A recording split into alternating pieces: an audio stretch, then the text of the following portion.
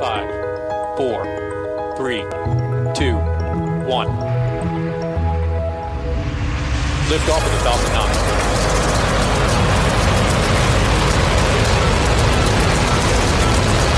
Falcon 9 clear the towers. Hi, I'm Mark Boucher. Welcome to a special edition of the Space Q podcast. Last night, Erin O'Toole was elected leader of the Federal Conservative Party.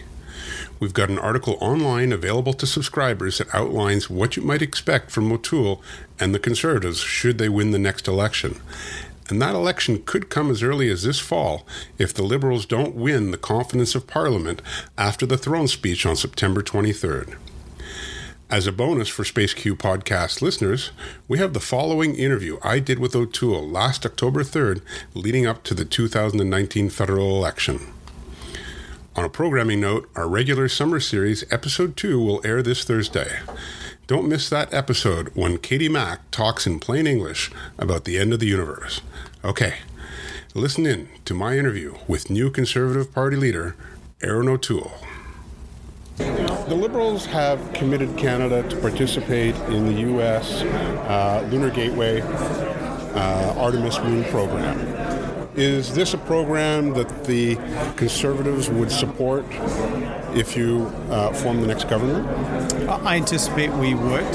Certainly, the investments in space are one area of aerospace and defense and security, if you look at that writ large, that have been supported by both governments historically.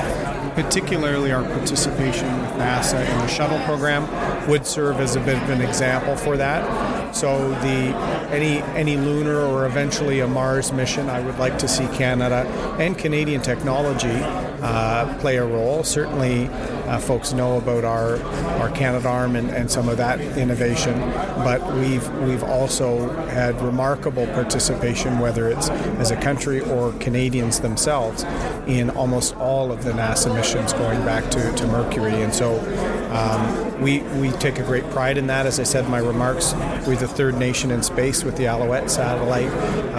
Great with RadarSat and the technology in terms of imaging. We're still a world leader, so we want to see that remain. Now, the other thing that the Liberals did earlier this spring is come out with a new space strategy which built on previous space strategies, including the Conservative one. One of the issues that was, well, first of all, with that space strategy and the different initiatives within it, is that something that the Conservatives would continue on with? Well, the government, the Liberals released a number of strategies in the final year of their government. In fact, their Arctic strategy came several hours before the writ was dropped. So that kind of shows you it's like they're handing in their homework at the last day of school. We will take what is there and really be ambitious and direct with things. We really see a role for the private sector throughout aerospace and space. In fact, I know some of the poor diplomatic actions of the Trudeau government, including tweets and declining relations, actually has led to less investment in the space sector. I know of one company who, because of missteps by the Trudeau government, has lost investment internationally.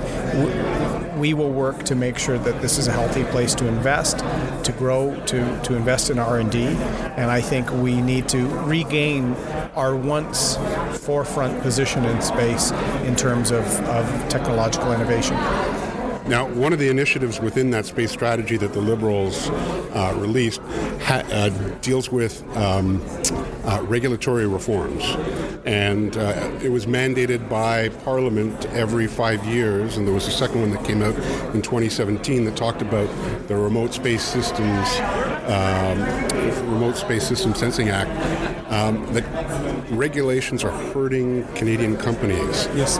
Is that something that the Conservatives would address? Yes. In fact, I've been to Inuvik and visited our sites there in terms of our tracking stations, and have talked to the industry about the roadblocks we have in terms of really truly being a leader in this. We're competing with a number of Nordic and other nations that we can't allow regulatory bureaucracy to slow our growth, and being a leader in a very cutting-edge industry with highly skilled, highly technical, well-paying jobs. And so I want us to be a leader as much as possible. This is also an area where we can engage with Inuit and First Nation youth in training programs and getting them into that area, both remote sensing, the regulatory aspects of space and governance, and also drones and UAVs. I think there's huge potential and huge need in Canada for all of this.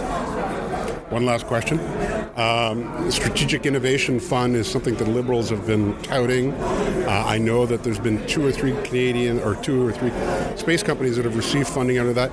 Is that type of fund and funding something that might continue under the Conservatives, maybe under a different name, and that could benefit small Canadian space businesses?